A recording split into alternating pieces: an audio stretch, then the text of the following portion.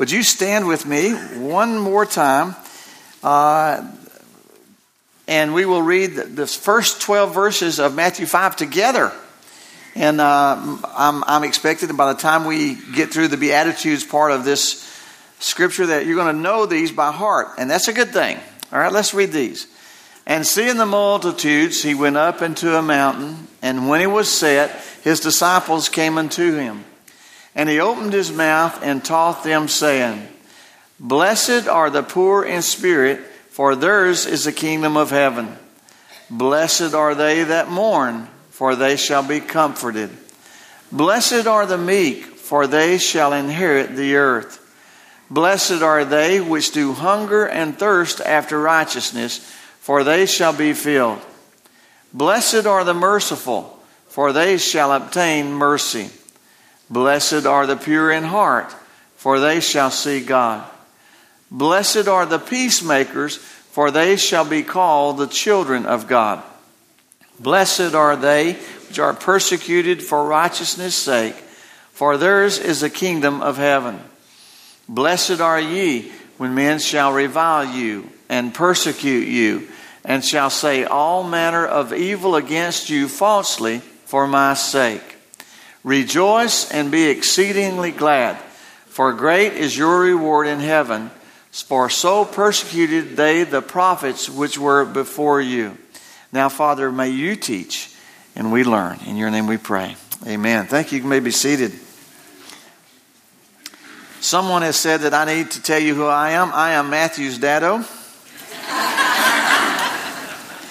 What a neat youth Sunday last Sunday was. Amen. They did a great job. Everyone had a part. And Barbie said this and accurately described it. And those of you who know my wife know that she's not one that throws out compliments lightly. She means what she says and says what she means. But she said last Sunday evening, she said, I think that was one of the most God-honoring services I've ever been in. And I thought, wow, she hit the nail on the head. From the words of the courses to the testimonies, to the message that Matthew brought, to the teachings on the Sunday school classes, to every part. So all of you high schoolers and middle school kids that had a part of that, and to the leaders that worked with them, way to go. You did good. You did good.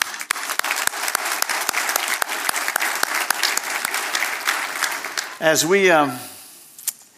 we look again at this portion of Scripture, as Jesus preaches the message of Matthews 5, 6, and 7, there on the Sea of Galilee, and he begins his message with this section that we're looking at that was come to known as the Beatitudes.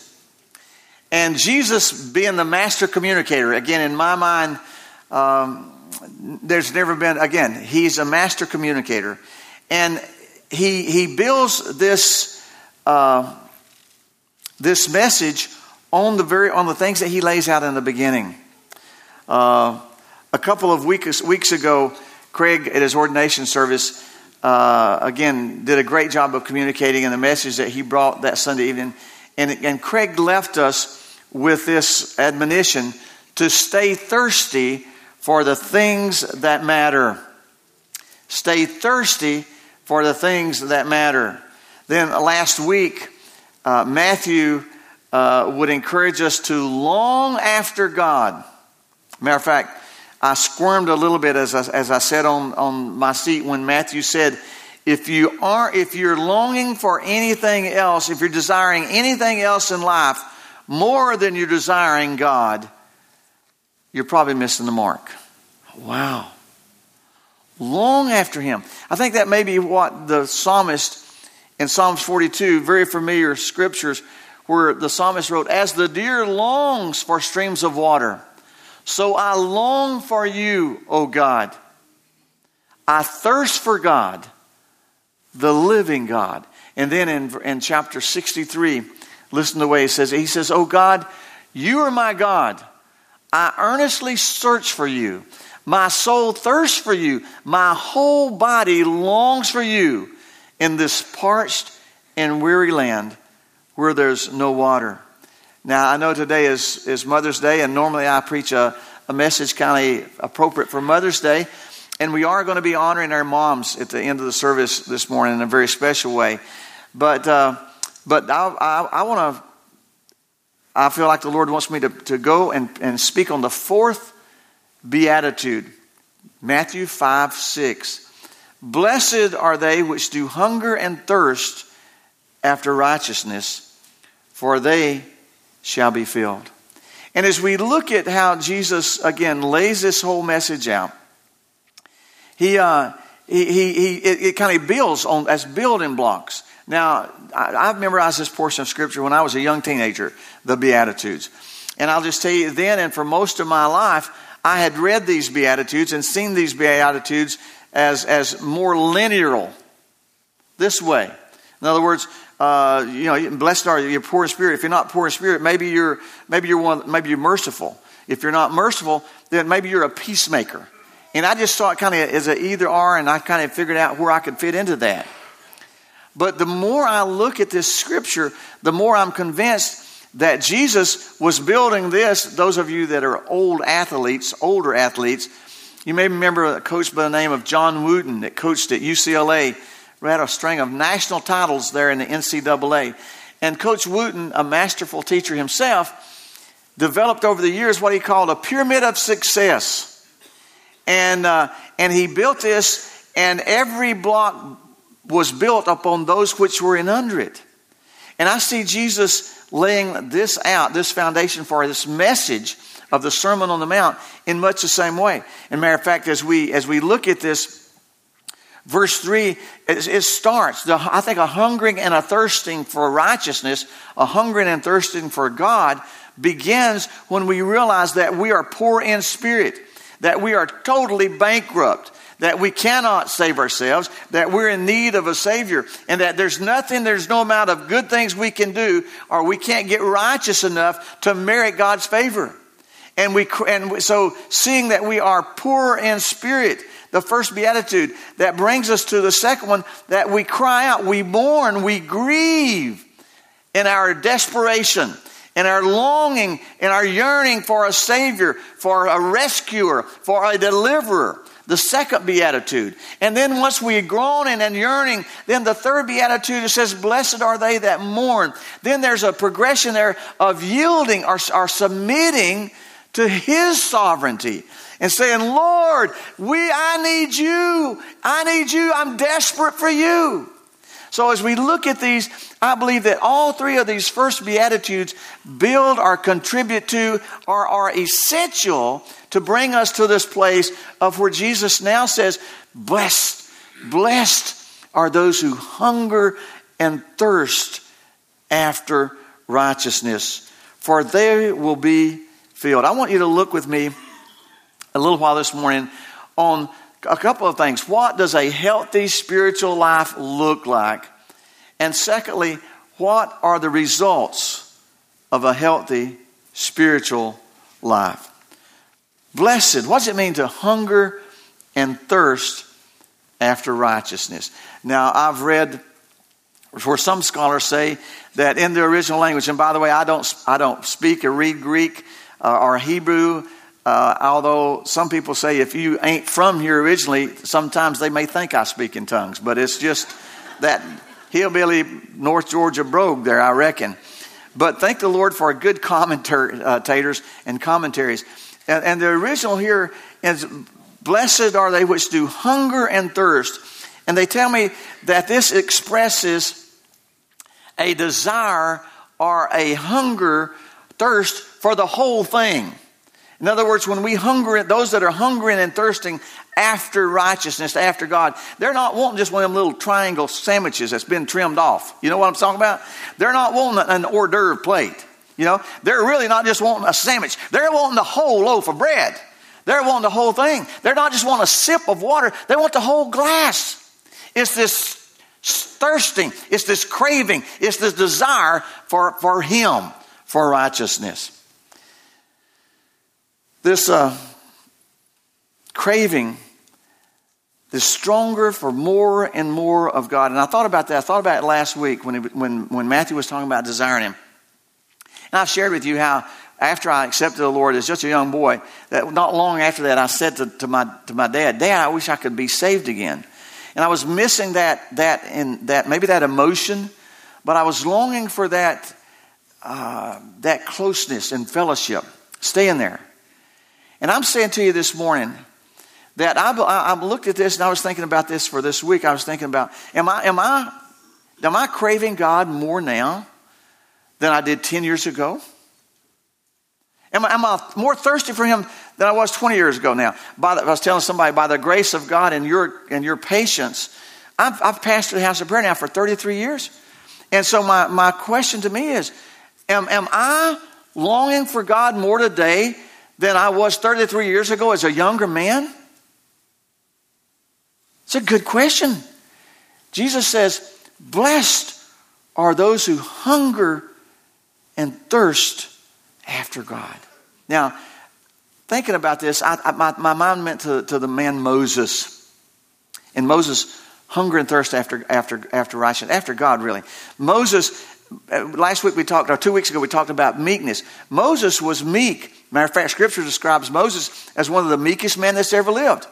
But remember the message, I said, meekness is not weakness. Moses, as a young man, went out and he saw an Egyptian mistreating a couple of the Hebrews, and he took the Egyptian out. I mean, he didn't just whoop him, he killed him. Moses stood before Pharaoh, leader of probably the strongest nation on the earth with the greatest military might at that time. And he stood boldly before him. Moses wasn't weak. He was meek. But we see Moses in his first encounter that Scripture gives us a real encounter with God. Remember that? He was out tending the sheep out in the desert there of Midian. And he sees this bush burning. And he approaches it and the bush is on fire, but it's not being consumed. It's not burned up. And God's speaking to him. And we see Moses taking his shoes off while the ground he was on is holy. We see Moses falling on his face before God. Then we see Moses as he watches God, witnesses God's power in bringing Egypt, the mightiest nation on the earth, to its knees, to where the Pharaoh would say, "Take these Hebrews and get out of here."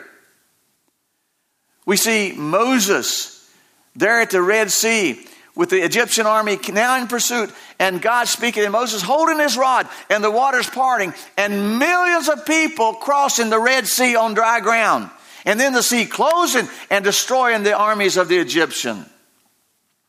We see Moses eating manna that God provided every day, daily, except on the Sabbath. And we see Moses drinking the water that flowed from the rock. Man, Moses had seen God at work. And so it amazes me in Exodus chapter 33. Look at what Moses requested of God. In Exodus 33, Moses says, "I beg you, Lord, let me see your glory." What? I mean, what? I'm thinking, Moses, you drank water from the rock, the Red Sea. Moses, the manna. Moses, the 10 plagues. You watched God work. You've seen God's awesome display of power. And you want to say, "Show me your glory"? Can you imagine that? And I can imagine God said, "Huh?"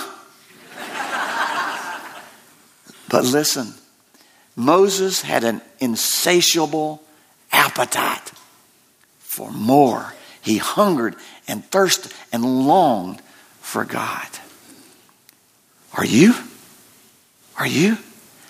I'm convinced that Moses knew all these things that he had watched God do. And he is just scratching the surface. Listen, I'm so blessed. I can look up here, I'll stand up here and look out there, or if I'm sitting there and looking at the choir a lot of times on Sunday morning. And because of you allowing me into your lives in different ways and different times over the years, I know a little bit of His story in you. I know a little bit of God's story in you. His glory. The victories. The times when you've struggled. The times when you've hurt. The times when you've been desperately in need. And God has been there.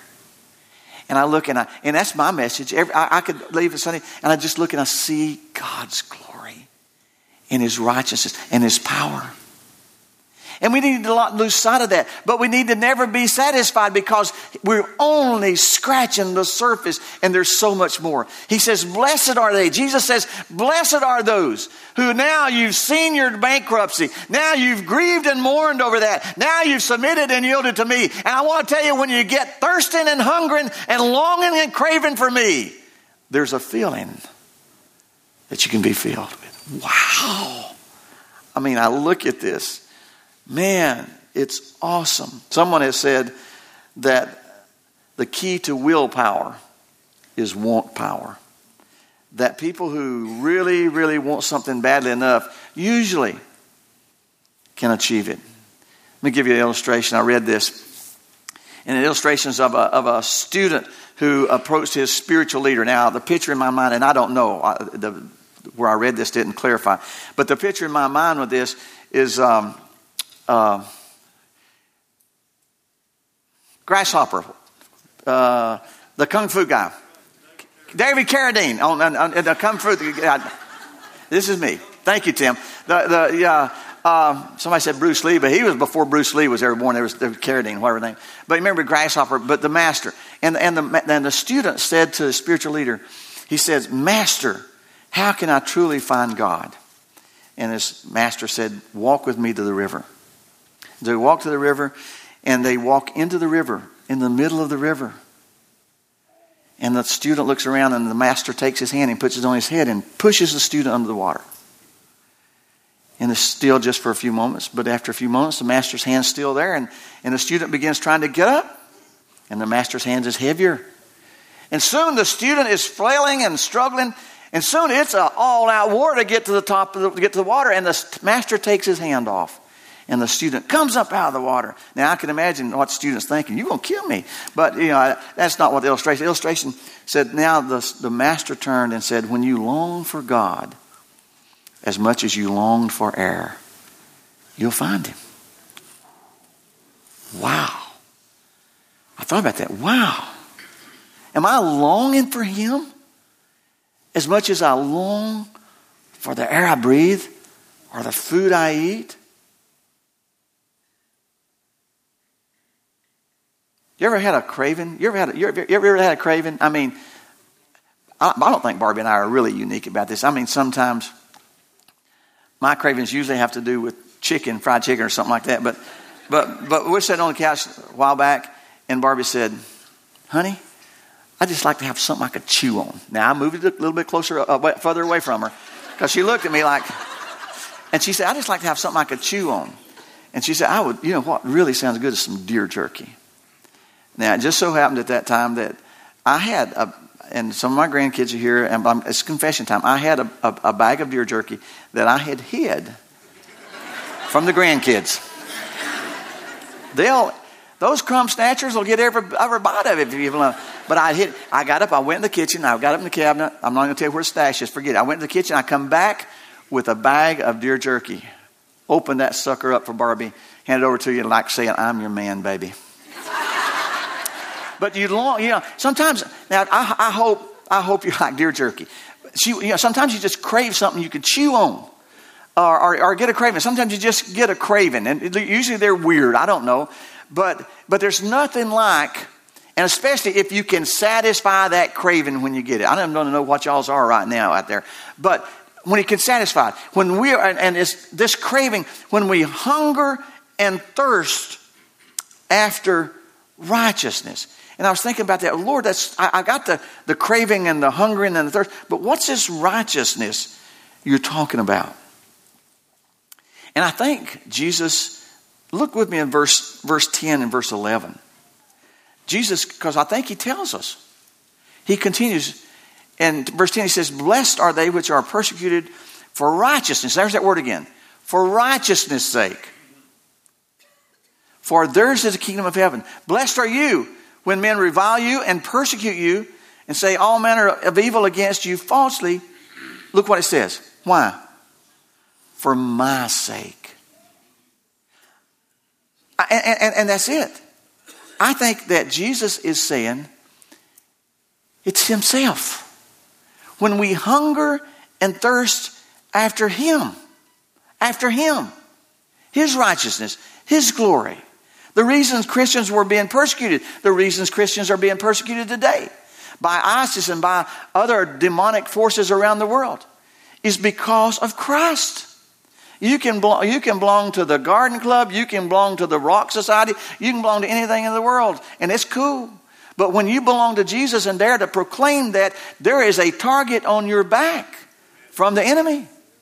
And I tell you, I'd rather be in a fight with a target on my back belonging to him than to be left at ease by the world and wake up in hell. And Jesus says, blessed are you who hunger and thirst for me. At the head of heart, really, of most of the major religions of the world. And we know this, just to review. At the heart of most of the major religions of the world is usually a person. With Buddhism, it's Buddha. With Islam, it's who? Muhammad. With Hinduism, it's Krishna. With Christianity, it's Jesus. But there, the comparison ends completely at that point. Because if you ask the followers of different tenets, different religions, how do you find salvation in your religion? If you ask them that, a Muslim's not going to say follow Muhammad. He's going to tell you look in the Quran. A Buddhist is not going to tell you follow Buddha. He's going to say you need to look at his noble truths. They will instruct you. Listen, Jesus Christ never came just to teach truth. He was truth. He taught truth, but he said, I am truth. Jesus Christ came not just to point the way. He pointed the way to God, but Jesus Christ said, I am the way. I am the truth. I am the light. No man comes to the Father except through me. It's him and him alone. And Jesus said, when you hunger and when you thirst for me,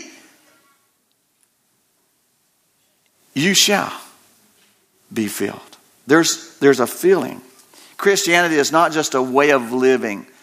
It's first a relationship with the person of Jesus Christ. The conditions of a healthy spiritual life, I believe, is a hungering and thirsting for God. What are the results of that? It's filled. We'll be satisfied. Now, as you look at verse 6, this tense of this verb, again here, shall be filled. It's a passive tense. In other words, it means that it's not something that we can do for ourselves. God does it for us. Our responsibility is not to pursue satisfaction, but to pursue a Savior. Our responsibilities is to seek him. And the results of a healthy spiritual life, I believe, is a contentment. It's that nothing else can provide. I want to kind of close with comparing a couple of different people, real people. And you probably have heard of both of them. But they illustrate so appropriately what this verse says. The first I want to talk to you about, or just mention, was a Hollywood famous actress, Raquel Welch. Raquel Welch? Okay. These are her words. Listen to her words. I'd acquired everything I wanted, yet I was totally miserable. I thought it peculiar that I'd obtained everything I wanted as a child. Wealth, fame, accomplishment in my career. I had beautiful children, a lifestyle that seemed terrific. Yet I was totally, miserably unhappy. Listen to what she said. I found it frightening that one could acquire all these things and be so miserable. And if we aren't careful, the lies of the world are seek after these things, and when you find them, you'll be happy. And many people have abandoned God. They've abandoned the faith of the fathers to try to find that place of satisfaction, only to get there and to find it was a lie, it was a mirage. There's nothing there but emptiness. And Jesus says, but if you really want filled, if you really want satisfied, if you want that hungering and that thirsting and that craving quenched, come to me. Let me give you another person. You You may not know his name. His name is Nicholas Herman. Nicholas Herman was a short order cook and a dishwasher. And Nicholas got to thinking about his life and was really dissatisfied with it. He thought, man, I'm on a nowhere road, going nowhere. My life doesn't amount to nothing. Matter of fact, he had believed in God and he believed in Christ, but he even got to the point of questioning if he's really saved or not.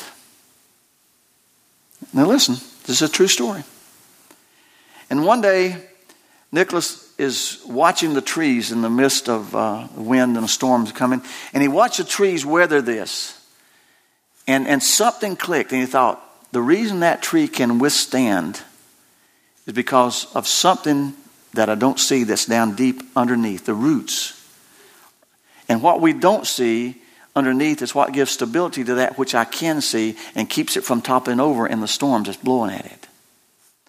And that day, these are his words, he decided to make his life an experiment. This is what he called a habitual, silent, secret conversation of the soul with God. Let me just read that again. A habitual, silent, secret conversation of the soul with God. And those around him said that to be around him was to sense this awesome contentment and peace. And they were amazed. After his death, they found several of his writings. His friends did several of his writings, some of his conversations, even some of his prayers. And they compiled them and they put them together in a book called Practicing the Presence of God. And you know him as Brother Lawrence. A Hollywood starlet who had everything that the world said would make her happy. In his emptiness. A monk who didn't even own his own clothes. But he lived such an attractive lifestyle that his friends collected his writings and put them in a book. And by the way, if you haven't read it, I would recommend it. It's Practicing the Presence of God. He learned the secret that God is with us every day. And so every day he went about communicating with him as if he were there with him. Blessed are those who hunger and thirst after righteousness. They'll be filled. Let's pray.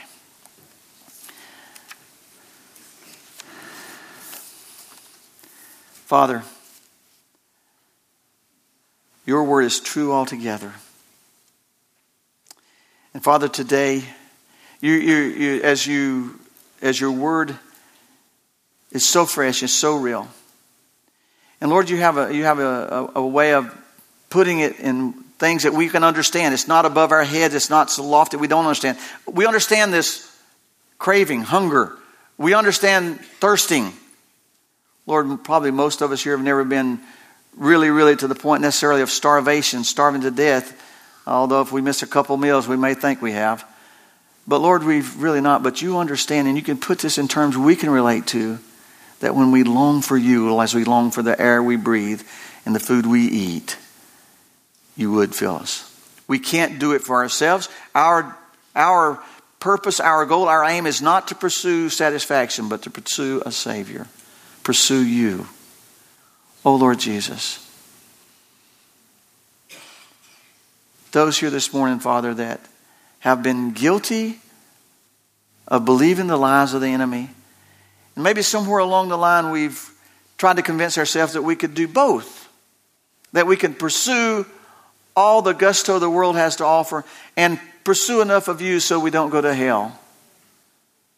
We find ourselves sore and tired from straddling fences. Lord, maybe this morning is a time when there's a total commitment, a total yielding and abandoning to pursue you. There's a filling awaiting for those who hunger and thirst for you. You may be here this morning and you've never trusted Jesus Christ as your Savior. And today, God's Holy Spirit is challenging you and saying, this is all real. This is all true. And it's for you. It's not just for the old. It's not just for the weak. It's not just for a special one or a select few. But it's for whosoever will call upon the name of the Lord. And that's you. If that's you this morning, why don't you just call upon Him right where you sit? Say, God, this is me. I understand my need of a Savior. Lord, I too have been seeking satisfaction. I've been seeking peace instead of seeking the peace giver. And Lord, it's in you and in you alone that I know I'm going to find what I'm longing for. Come into my life. Take charge. Take control. Right now. Father, we give to you these prayers. We give to you these that have committed their hearts and lives to you. Lord, as a sacrifice of worship and praise to who you are. Another trophy of your amazing grace and mercy. Until we're home. In your name I pray.